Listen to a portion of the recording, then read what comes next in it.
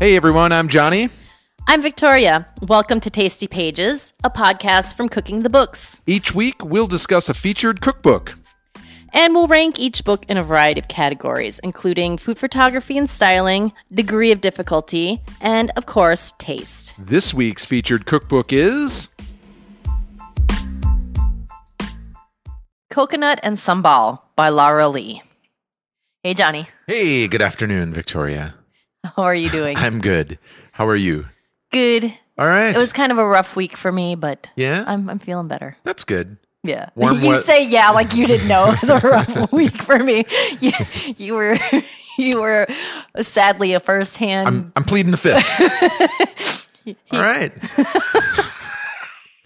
Welcome to Tasty Pages, a podcast from Cooking the Books.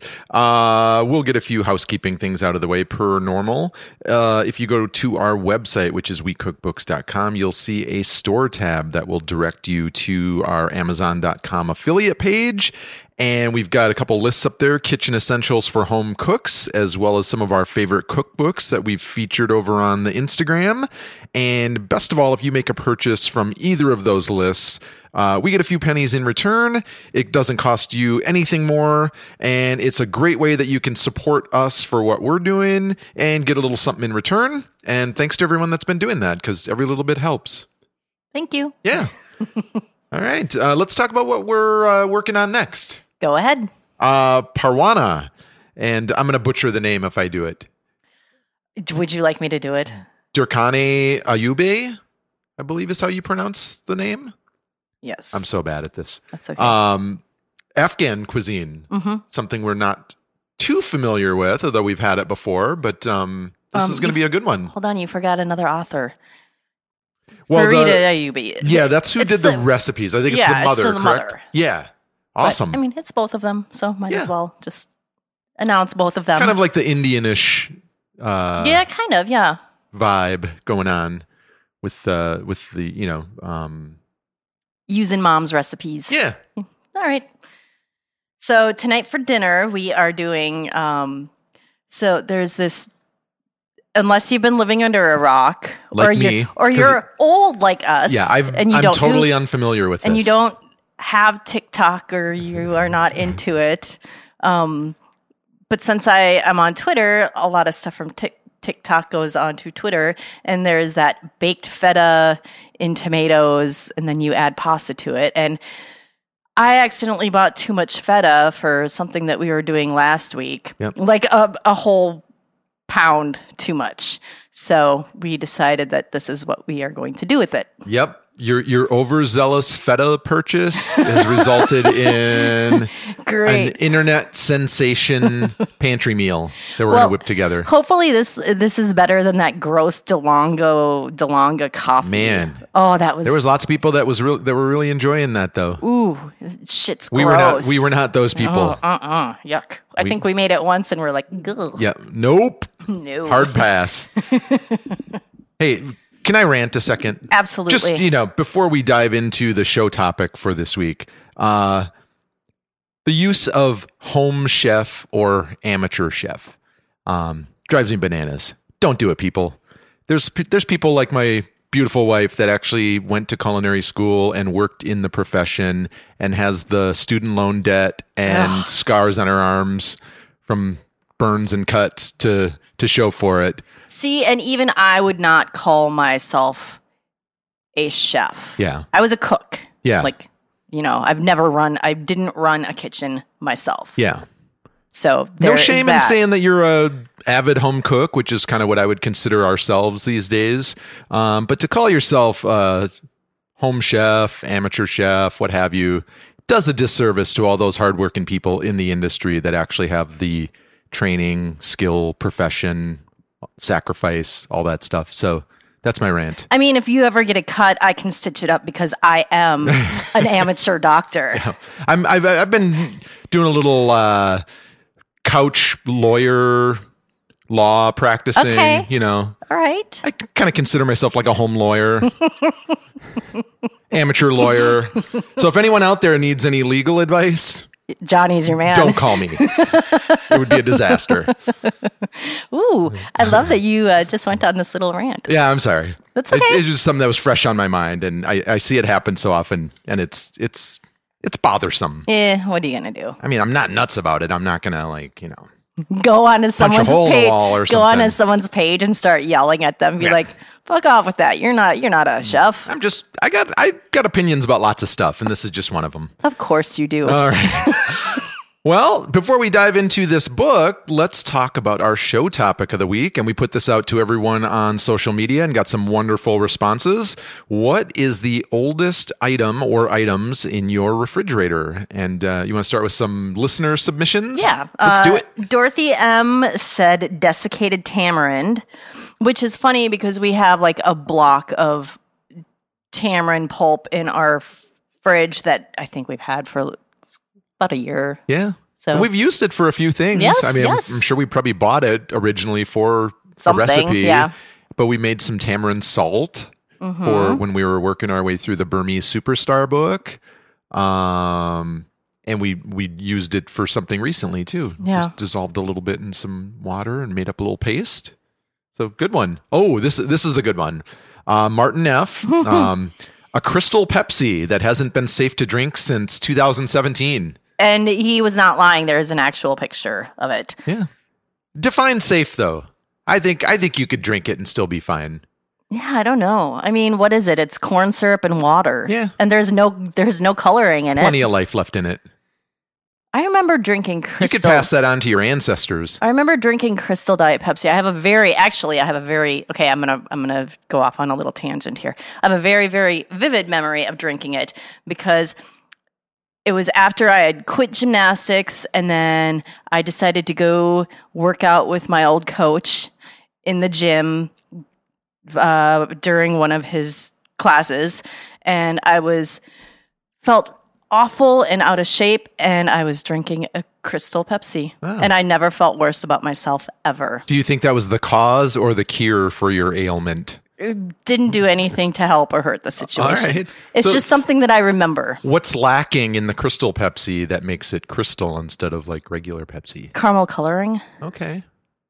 Just didn't catch on though. I remember No. there was that brief little period where everything had to be clear. Clear, yes. It was like a trend. Ooh, and the Zima. Oh, I loved Zima. Ooh. Didn't it make a comeback? I feel like it made a comeback very quietly. And I think then there were kinda- some urban legends that said you could drink as much of you as you wanted and it wouldn't show up on a breathalyzer. So like teenagers everywhere were guzzling Zima, thinking that Gross. they could drive drunk and not suffer any consequences. As Don't long do as- that at home, kids. As long as I don't get caught. If I can put it's my okay. amateur lawyer hat on for a second, don't do it, kids.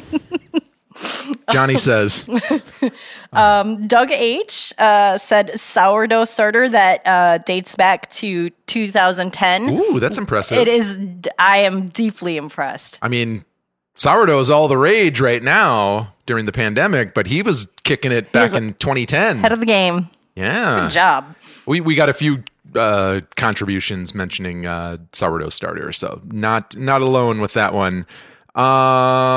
Let's see. Our friend Melissa B said it's probably pickle or jelly, something that was lost and forgotten in the back of the fridge behind everything else. Isn't that always how it That's kind of what we did when we took our own fridge inventory. Is I was just like, go to the back, look in the back, because if there's anything really old in there, that's where it's going to be tucked away. Well, but here's the thing. Johnny just actually cleaned out the fridge earlier this week. Yep. In like this crazy fit of wanting to clean. He was like, we're living in a dump. And Yep. he took everything out of the fridge, took the shelves out, scrubbed them down. I think for us personally, a better question would have been like oldest thing in your home bar. Because we've still got a bottle of elderflower liqueur that we bought for a drink, and it's still we can't give it away. Well- It's been sitting there and I was so excited because we used it to make a cocktail a few weeks ago, and I thought that would kill it. Nope, still some left. Didn't It's the- quite use it. It's the spirit that won't leave. I mean, but here's the thing too. And when we are doing cocktail recipes, if we see something that has elderflower in it, and I don't particularly like elderflower. No. But we're like, okay, let's make it so we can use our elderflower. Remember that bottle of Aquavit that we had? I think we've talked about it like 17 times Okay. on here. But that was an old one. Yes. Oh, there you had a bottle of Cutty Sark when I first met you. Nice. And we moved in together. How the hell did I acquire that? I have no idea. I don't remember ever drinking that ever It came in to my us life. it came with us to Chicago. Do you not Wow. remember that? Vaguely, but I just am more baffled about how I originally acquired it. Like if someone like brought it over at a party, and see, that's a good. If we can get back to attending house parties again, that'd be a great way to get rid of some of this stuff. Is we can just show up with a bottle of elderflower liqueur That's and like got an inch Yeah. left. Everyone would be like, who invited these jerks? real classy. All right, back to the fridge ingredients. Condensed milk from 2012. That comes from our friend John T on Facebook. 2012. That's impressive. Right? 10-year-old condensed milk. Let's see what else. We've got tahini. Yep. You know what is funny is we go through tahini like Kleenex now. We use it all the time. But before we started this project, we had a jar of tahini and it never got used. Well, and ever. You know what you're supposed to do is obviously, like if you open it, the liquid and solids tend to separate, so you give it a stir. But also tip it upside down when you store it, and then just like kind of flip it and rotate it every like week or so, and that'll help keep it mixed up. Yeah, but we don't do that. I know we do not. I'm looking It's not a concern for us. We use tahini. I had a tahini toast the other Yes. day with some banana on it. It was delicious. as he's delivering these words of advice, I'm looking at him like this is brand new information because we don't do this. This is for the people that keep the tahini on the shelf for years on end, but not really a consideration in our home. Let's see. Relish that Rosa Jane 8 said relish that expired in 2018. Plenty of life left on it. I mean, it's pickles. Yeah, that's still a young relish in my book. Young relish. Someone said baking soda, and that's a good one. We keep some in our fridge, obviously, just to try and Trap the smells. trap some odors and Yes, stuff. But and we don't use it for cooking or anything. no, and this person said it's specifically not for cooking. Yep. So At Doug Choi said pickled mustard greens. Ooh, I bet that makes your fridge smell fragrant. right. Just got some pickled mustard greens in there. Perpetually Hungry said the oldest homemade stuff is a big tub of 2-year-old kimchi. Whoa. And here I was like, we had just made some kimchi for a dish, and it's like probably a couple months old at this point, and I was all worried thinking like, oh, maybe we should get rid of this. And this person's got a 2-year-old kimchi project in their fridge. But it's fermented. It's not going to go I know, but it's going to get stronger and stronger. right. And the problem with that is what? The refrigerator explodes. Okay. Like the Hulk. If you just say like so. busts out of its shirt. Sure thing, Johnny. Kimchi, and then like all of a sudden your refrigerator just bursts. Okay. Yep. Read it on the internet, so it's got to be true. All right. Another submission: bottle of champagne from 7 years ago. Crack that shit open. Yeah. Find a reason to celebrate. There's always a reason to celebrate. There's Yes. always a reason for champagne. Yes. Ketchup. Mm-hmm. Common, Yep. I would say. Probably ketchup, mustard, and pickles. Everyone's got like jars in their refrigerator that are There's multiple always years a old. jar with like one pickle floating in it. And then it becomes like a party game. Like dare someone to drink it along with that elderflower liqueur. Like that's how we get rid of stuff. And next time we are able to host a party, we dare someone to do a shot of elderflower liqueur and eat the lone solitary pickle. Well, I like our friends, so let's not do that. All right, and then another vote for sourdough starter, and I think that's probably pretty popular answer Yes. these days. What did you have? For us, we have this hot mustard. That was on my list. I have no idea. It's got to be several years old at this point, and Yes. I can't recall ever using. Yeah, it's one of those, Asian grocery store staples. Chinese hot mustard kind of thing. I think we had it before we started the Instagram too. Probably. Plenty of life left in it. Okay. What else do you have?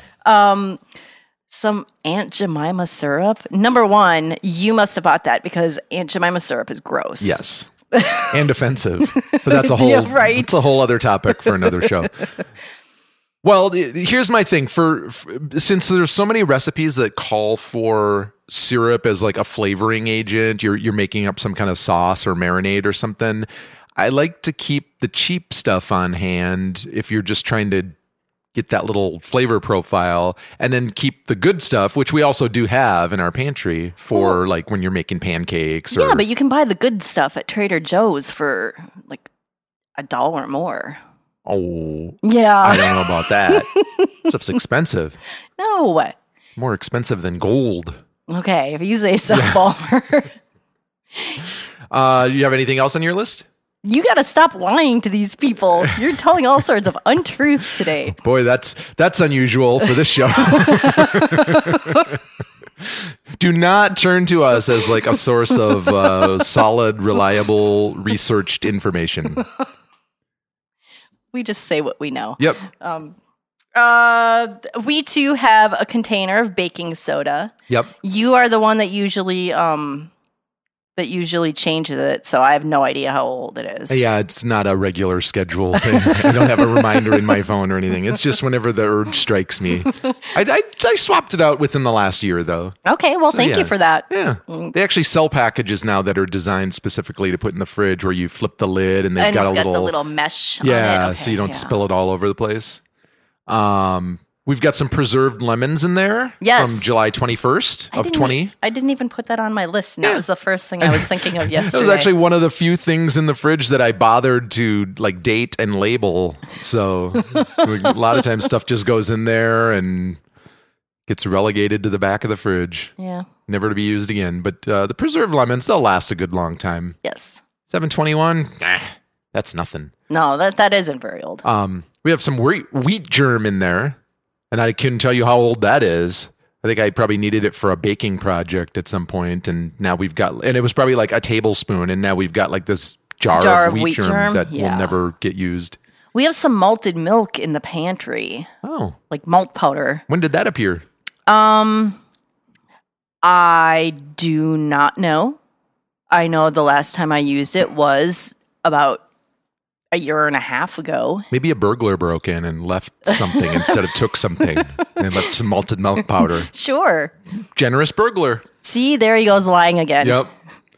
We have some sake that we've been trying to get rid of in our fridge. It's not super old, but it's like just funny that it's sitting in there. It's like a month and a half old, and I think it's probably not good anymore. I don't know. Probably not. I really don't want to drink it and find out, but I also don't want to dump it. So the honorable mention, there's kind of a new recruit in the fridge because this is something that we acquired recently for a recipe, but I think it's going to be the likely eventual winner of this whole contest. Cocktail onions. Oh, yes. There's a jar of cocktail onions that I can guarantee you I will never use ever again. I'm not going to make a Gibson or anything for a cocktail. So these things are going to sit in there until like we die and they find a jar of cocktail onions in the back of our fridge. I had that exact same thought this morning when I opened the fridge. I was like, those damn onions, they're just going to stay here. They're just going to taunt me every time What did we get those for? It was for, there was a dish we did for a book. Well, and yeah, it was a garnish. Of course. We don't buy anything. No, I couldn't tell you specifically. Anymore. Yeah. No, it was some kind of like a bowl, like a ramen type bowl situation kind of thing. Was it the chicken thing that we did for this? I don't think book? so. No? No. Oh, okay, maybe not. Yeah. Yeah, I don't know. Well, that's a good segue. Coconut and Sambal. Let's dive into this book. As the name suggests, this is an Indonesian cookbook with both coconut and sambal, particularly sambal being kind of a staple in Indonesian cooking. Probably not a cuisine that we've had super often. So this was kind of a fun thing to go a little deeper into. We've never worked from an Indonesian book before. Yeah. I mean, and this is like an area that is quite vast, boasting over 700 languages, a population of over 270 million people, and consisting of 17,000 islands. So to summarize Indonesian cooking in just one cookbook might be a bit of a challenge, but I think this book did a pretty good job of drawing like recipes and influences from all over the country. And yeah. All right. Let's talk. Don't get too excited there. He's talking and I'm just looking at him like, eyes are glazing over. Sorry. Okay, so let's talk about what we made from here. First, we did an aromatic chicken noodle soto. Then we did a stir-fried vegetable capcay. And we did a crispy soy and ginger roast potato. Chicken satay with peanut sauce. Banana fritters. And peanut banana ice cream. You missed one. What did I miss? Egg crepe rolls. Yes. We did a lot of stuff from this book. We did. It was a full week of stuff. That chicken noodle soto is kind of reminiscent of ramen, wouldn't you say? According to the Indonesian Ministry of Tourism, it's one of 5 national dishes. It was a good one. And it had a lot of moving parts. It did. I'm glad there were 2 of us to make it. Have a cooking buddy for this one. No complaints with that. The vegetable capcay was kind of like a Chinese stir fry kind of thing. We added chicken to ours. Did you know that garden pea pods were also referred to as mangatout? Is that how you pronounce it? I don't know. Yeah. Learned a new thing when I was working through this recipe. I'd never heard that term for garden pea pods. I hadn't either. Sounds fancy. It does. And can we talk a little bit about baby corn? Baby corn. I mean, aside from puppies, is there anything more adorable than baby corn? Probably, but we'll just pretend there isn't. Yep. Puppies are probably at the top of the list, and then baby corn second, I would say. So that was a good one. We did those roast potatoes that were seasoned with soy and ginger in our air fryer.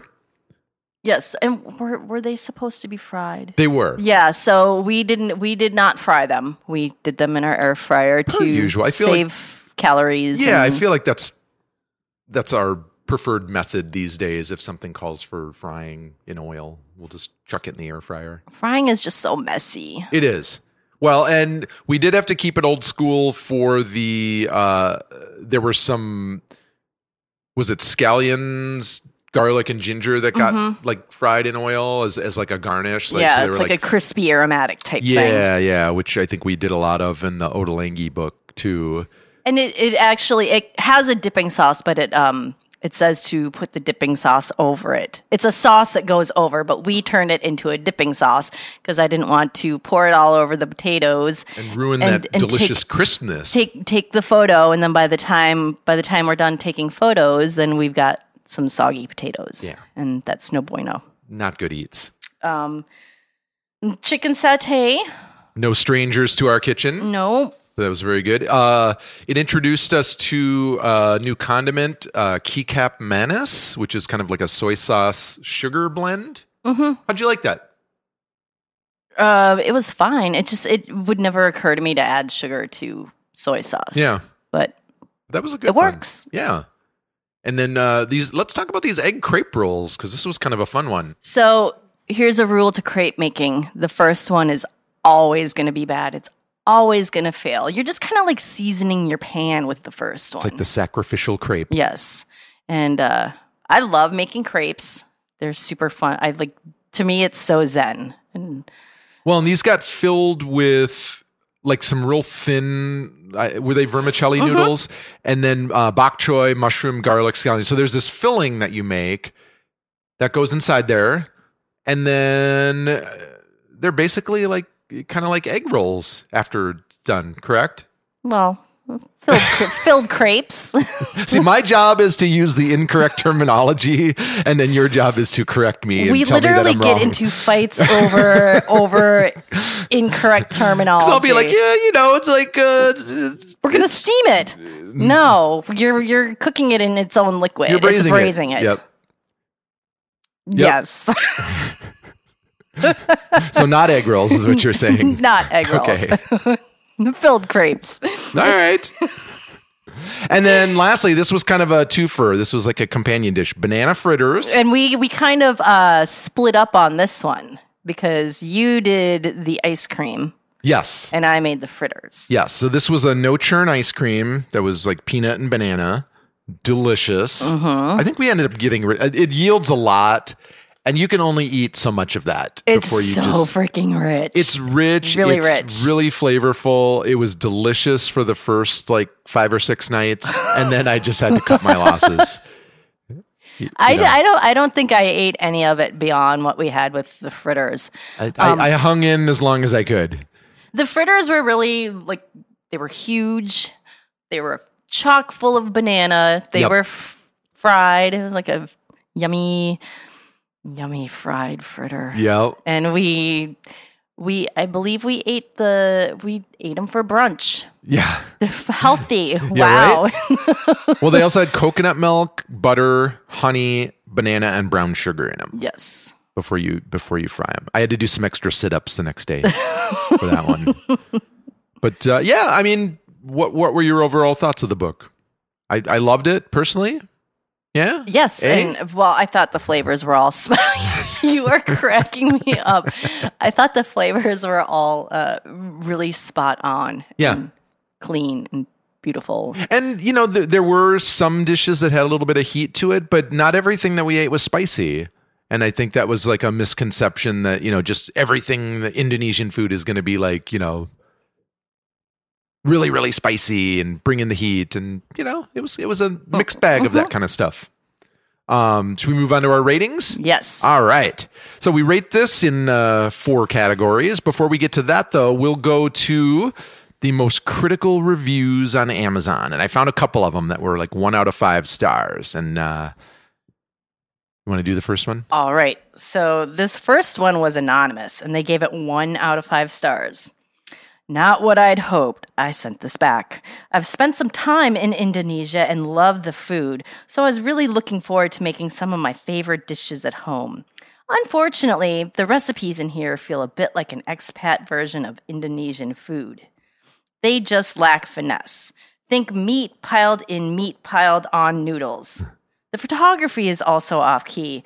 Too hip London designer for my liking. Whoa, throwing some shade. What does that even mean? Whoa. And they misspelled too wrong. Yep. Of course they did. Yes. And so it isn't especially a pleasure to browse either. Wow. Well, since this person visited Indonesia, they are truly, obviously an expert on the food. They spent some time there, is what they said. Well, they didn't tell us like why they were spending time there. Maybe they actually did some time there. And they might have been exposed to a whole different category of cuisine then. Yeah, and, who knows? They were hoping for crappy prison food. See, look at me creating this whole narrative in my head of like this poor person that gave it 1 out of 5 stars. I just think it's silly. Like, I spent some time there. Therefore, I know my way around. I know all about the food. Yeah, I was in London for a while. Let me tell you all about British food.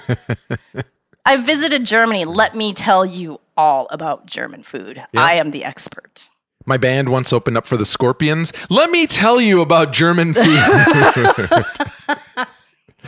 I think I know a thing or two. All right. And then the second critical review comes from someone named Madden, Madan. And they also gave it 1 out of 5 stars and said, uninspiring. For starters, low quality printing on low quality paper. Ooh. How about that? And then pictures are dark and sans detail. In fact, most pictures look like some food dark thrown onto a plate. Any plate. I made a couple of dishes. Chicken satay for one. Completely unidimensional. Tons of sugar. Wait. I don't know if they meant to say undimensional Undimensional? or unidimensional, as in like just one dimension. Well, yeah. But either way, Whatever. that's what they said. Unidimensional in there, and then it says no nuanced flavors here. Cooked another chicken with curry leaves. Blew my head off with the amount of chili. This just isn't my cup of tea, either in terms of production or recipes. Whoa. Okay. So there you go. The gauntlet has been thrown. Well, We do not share those opinions, so No. we'll jump into our ranking, beginning with food photography and styling. What'd you have? okay, so this one was like really tricky for me because I do have to say a lot of the food is brown. And it's like hard to make brown food look beautiful. We struggle with that frequently. Yes. With our feed. But to me, like it felt very authentic. If you look at the props and like the backgrounds, you'll see the same ones like popping in, in heavy rotation. Yes. It's like, okay, so we're going to throw this crease tablecloth down and use it as like something to do a flat lay on, and then the same one will show up as a backdrop. But actually, I kind of like really appreciate that because I mean, you can only have so many backdrops. Yep. And to me, it felt like these photos were taken in someone's home or in restaurants. Mm-hmm. And because of that, I feel like some of the lighting is off a little bit. Some of them looked a little like you added a retro filter to them. Yeah. And then there was one other thing that I noticed that the photographers seemed to like to do was use like stacks of plates, stacks of bowls. Interesting. Yeah. I didn't catch that. Yeah. Well, and I gave it a 3.5. Okay. So. Well, and I would say any astute follower of ours would probably see a lot of repetition on our feed. Absolutely. As far as like backdrops. Oh, yeah. And, I mean, we do what we can, but this is a small operation. We don't have a props department or professional, photography and styling and all that. So, I can relate to that. I give it a 4. Okay. Colors were a bit saturated on the photography. Lots of shadows, which kind of alludes to what you were saying with the lighting and stuff. I feel like a lot of it was probably like natural light, perhaps, or just something that was giving off some really strong shadows. Maybe smartphone, don't you think? Well, I don't know, because I do all my stuff on my phone. Yeah. It was tough to say. I almost thought initially that the author herself did all the photographer, but there was a photographer credited with the food photography in the book. And then I think a lot of the what I would call like street photography and stuff from the travels to Indonesia was taken by the author. Okay, and I didn't even mention those, and those are beautiful photos. Yeah. Like it's like just photojournalism capturing the way of life and the markets and the restaurants and the buildings. So I guess the photography I didn't dislike it necessarily, but it is kind of unique. Yeah, there were photos where I'd look at it and be like, Yeah. And I could see how it can inspire like a reaction, either positive or negative from people, like being kind of divisive. So take it for what it is. Design and layout. What did you give it? I give it a 4. Okay. I like that it had both the Indonesian name of the dish as well as like the English translation, which I think is often helpful when you're looking through a book and you're looking at unfamiliar dishes and you don't speak the language and, you're trying to make sense of, whether this is something you want to make or not. Each recipe, I don't know if you saw that it contains like the origin. So if it came from like Java or like a specific, and then there would be other times when I would say this is popular all over Indonesia. It would also give you like kind of a ranking for like chili heat, so you could tell if something was spicy or not. And then also, but if there was no chili in it, they didn't include that. So. Yes, and then as typical in most books, it would give you like the yield and how much the dish makes, so you could just kind of plan accordingly. So I thought those little handy rankings were helpful. Everything's in metric measurements, just so people are aware, which isn't a concern for us. We can do the math, Yeah. but if you're looking for the standard America measurements, don't look here. Chapters were divided into, I thought, some pretty interesting categories like savory snacks, soups and rice, vegetables, tofu and tempeh, fish and seafood, poultry and eggs. So it made it pretty easy. If you had some specific dietary restrictions, like you're vegetarian or something, you could kind of jump to a particular section and get some ideas. There's also an entire chapter devoted to sambal. Yes. Which it sounds like there's just like almost limitless variations throughout Indonesia. Well, I'm sure every family has their own little recipe that's been passed down. So yeah. Well, and for those that don't know, sambal would be the equivalent of like ketchup or something, or salt and pepper almost in the Western world. Everyday condiment. Yep. So, what'd you have it for design and layout? I gave it a 3.5, and seriously, pretty much everything you just said is what I have written down here. So, all right, this meeting is adjourned. Good talk.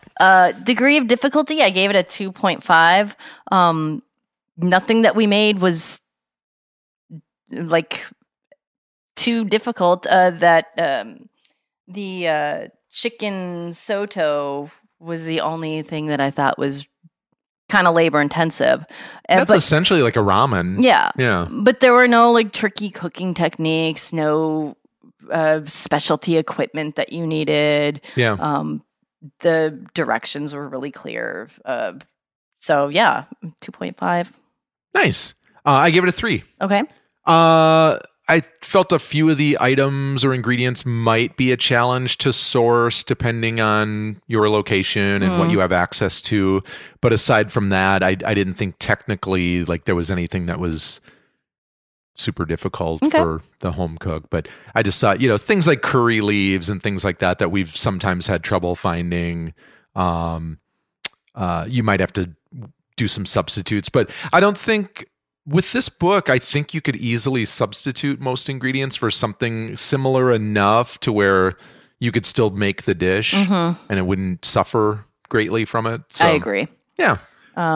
Taste, I gave it a 5. Yep. Like I thought everything that we made was really damn tasty. Yep. The levels of heat when a recipe says when they give the like level of heat, they're being very truthful with it. Yes. And so just when you're cooking from this, just know what kind of heat level you are comfortable with, and then proceed accordingly. If don't make something that you're going to think is too hot just because the recipe says so. Yes. Eat what's comfortable for you. Exactly. I gave it a 5 as well. All right. Same reason. Enjoyed everything. Heat level was great and accurate in all the dishes. And this was a great book. So there you go. All right. Well, if you enjoyed this episode, please rate and review. You can find us on the web at wecookbooks.com, as well as Instagram at we_cook_books and Facebook at wecookbooks. Production assistance was provided by Danny Schaefer. Thank you, Danny. All right. Do you know what time it is?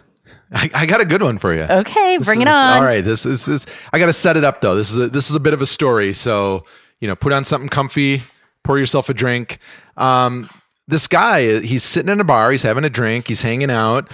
And all of a sudden, out of nowhere, he hears this voice that says, "Hey, mister, that's a great tie."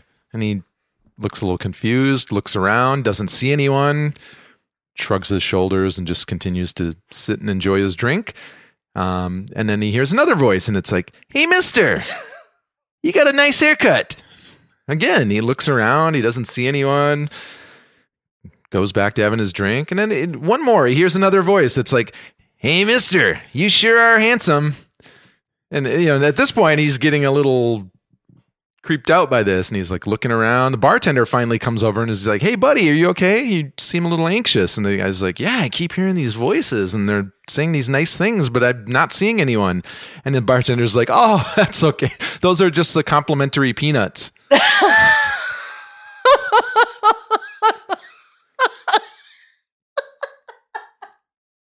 Okay, that had a long build-up, but it was worth it. The payoff was worth it. All right.